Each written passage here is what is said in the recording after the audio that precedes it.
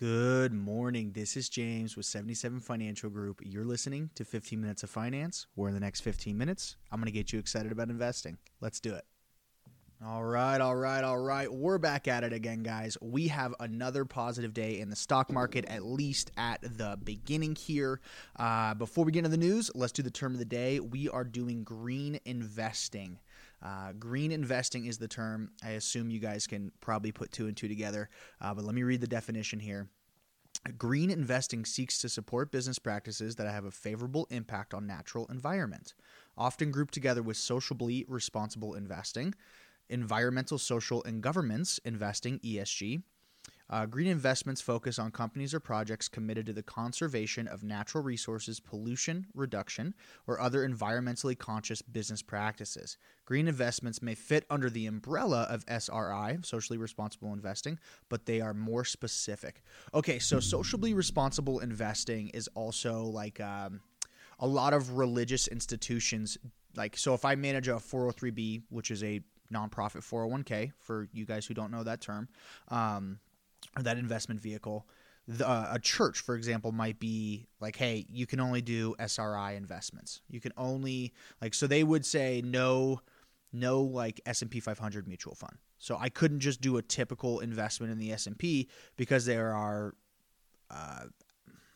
unsociably I guess there's things in those investments like pornography, alcohol, gun trafficking, child trafficking, etc., that the church might not want to contribute money to. So that would be an SRI. So green investing is it's really simple, right? It's just investing in things that aren't pollution oriented and that are more efficient energy wise for the earth. Okay, let's get into the news now that we've done that. So let's see. Where are we? Okay, what is happening in the news today? U.S. stocks are looking to a second day of gains. Stock futures are on the rise in the wake of yesterday's Fed policy announcements and despite ongoing concerns over Chinese property giant Evergrande. Now, we talked about that a little bit yesterday. Remember, Evergrande can't pay their bills. Okay, Hong Kong's Hang Seng Index rebounded more than 1%, with shares of Evergrande jumping nearly 20%. Investors are still waiting to find out whether the company will pay its $83 million in interest on a dollar-denominated bond due today. The Chinese government is asking local officials to prepare for the fallout of the possible downfall of the debt-laden developer. According to a report by the Wall Street Journal, stock index futures came off their highs following the news. Later this morning, the Conference Board will release its leading economic index for August, which is expected to rise from July. The 10-year Treasury note held steady while oil prices moved lower this morning. The U.S. Department of Labor released weekly jobless claims this morning. This is sad, guys, showing that initial claims rose by 351,000, above expectations of 320,000 for the week ended September 18th. Look, I don't really know what to say about that. I don't understand the job situation.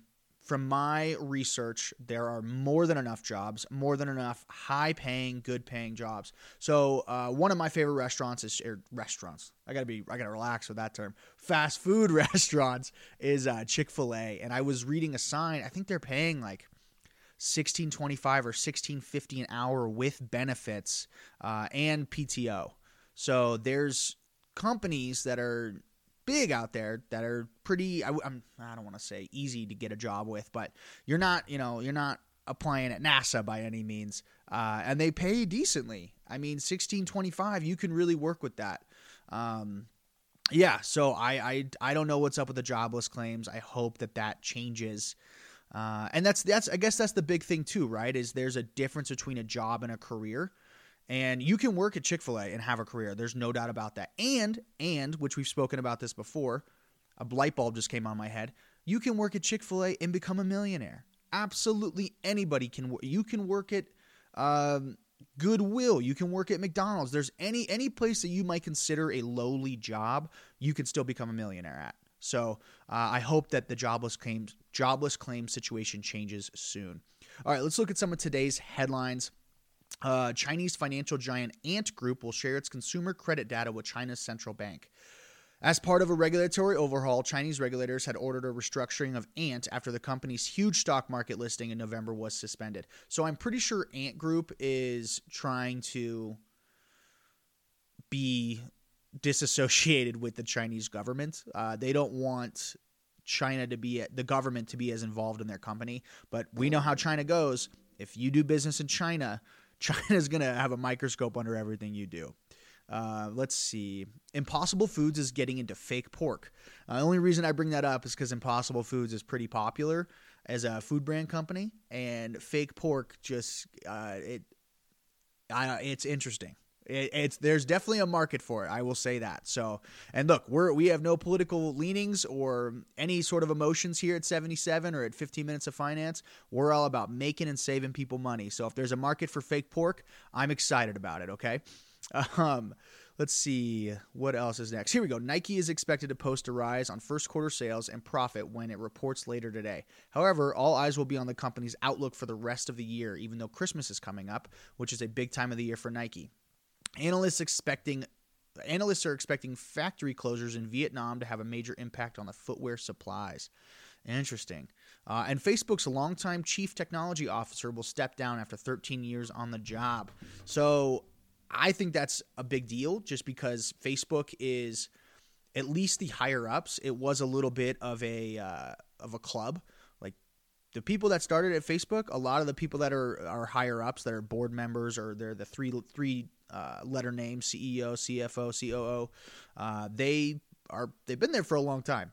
So that's another long tenured individual leaving. All right, let's talk about the big story today. The White House is putting the global chip shortage in focus. Now, we've talked about chip shortages before and how I told you that when there's low supply, right, but still high demand, prices go up, which means stock prices go up, okay? So it's not necessarily good for the overall growth of the world, but it's a potential area for stocks to rise in price.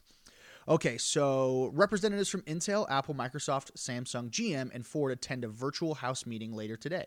White House officials say they are looking for information on supply bottlenecks caused by chip shortages and hope to identify ways the government can help. The ongoing chip shortage is expected to cost car companies over $200 billion in lost revenue this year. That's a lot of money. The firm is now forecasting that the production of 7.7 million vehicles will be lost, nearly double the previous estimates. The Biden administration is pushing Congress to offer funding for legislation known as Chips for America Act, aiming at encouraging investment in domestic semiconductor production. So far, the Senate has approved $52 billion in June, but the House of Representatives hasn't taken action on that measure.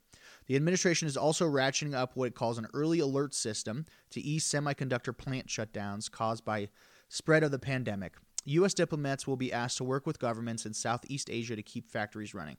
Okay, so we've talked mostly about chip shortages because of my favorite company, NIO, who is floating very low on their stock price right now. I'm not looking forward to money in the mirror where I have to talk about NIO losing more money. It's not a lot of money. It's maybe $3 or $4, but that's still I still believe in NIO no matter what happens. But guys, the chips, there are things that go into chips: lithium, copper, other commodities that I don't even know, other precious metals. But those metals we're having a hard time mining them. And so creating those chips is becoming more difficult.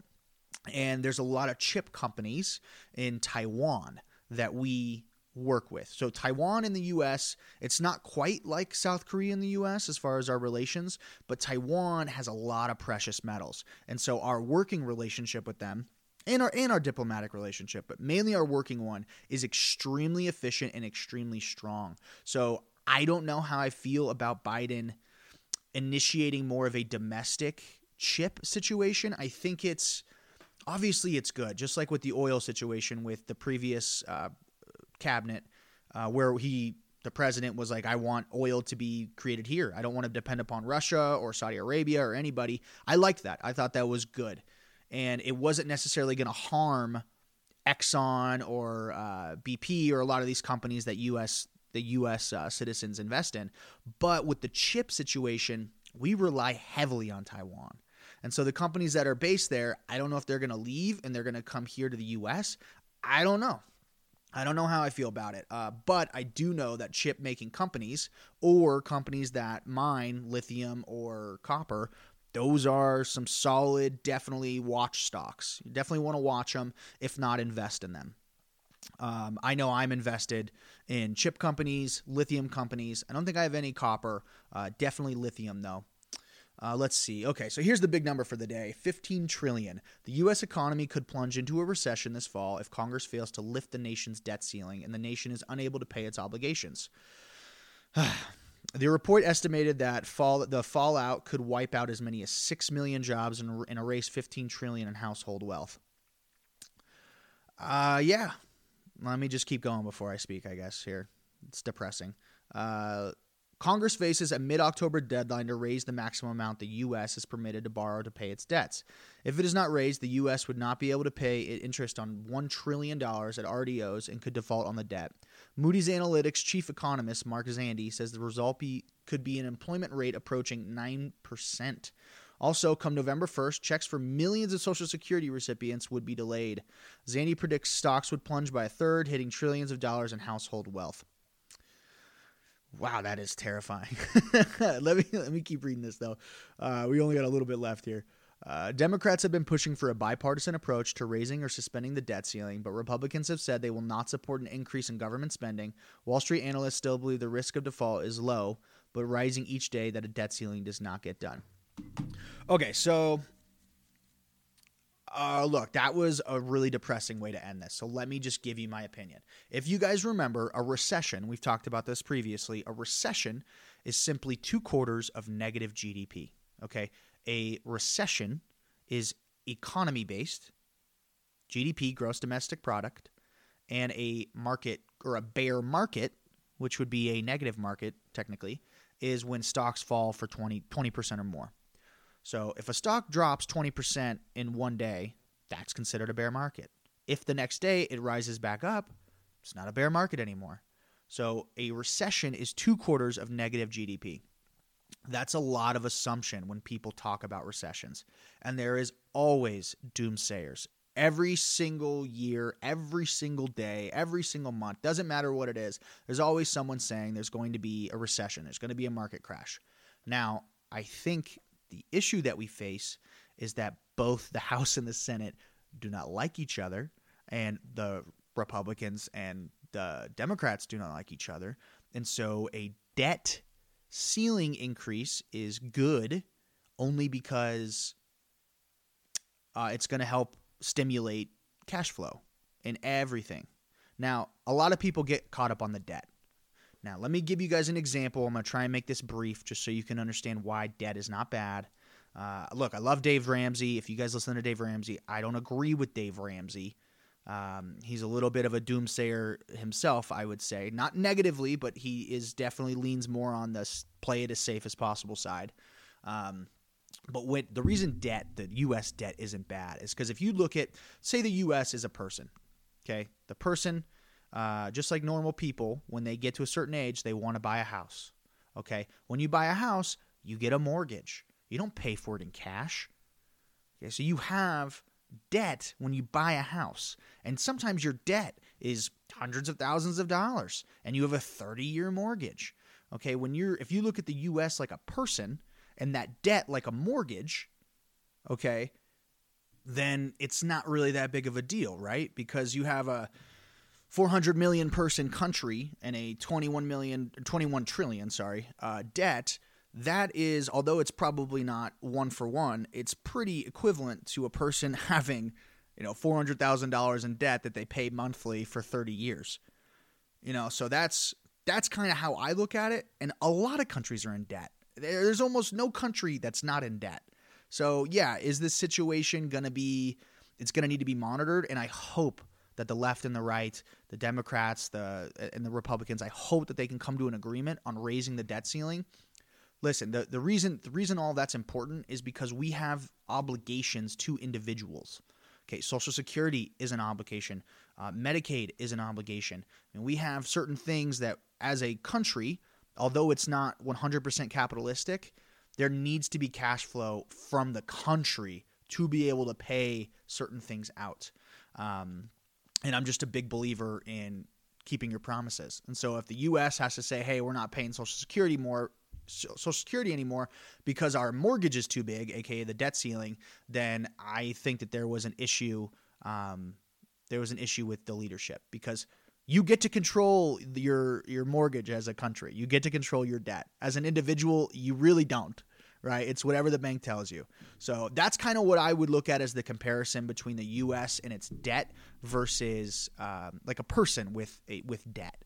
And although it's not the same, it's pretty comparable, and it's extremely frowned upon for a country to have debt, even though 90% of countries have debt, but it's not frowned upon for a person to have debt. So if you look at it on that grand scale, it's not really that big of a deal. But if the debt ceiling is not raised, then there probably will be some issues coming ahead for us. But we have to wait and see. You can't plan for something that hasn't happened yet, and you can't assume. You guys know what happens when you assume. We all know what happens. Guys, I'm a minute over my time, so that's it for today. As always, invest early, invest often. We'll see you tomorrow.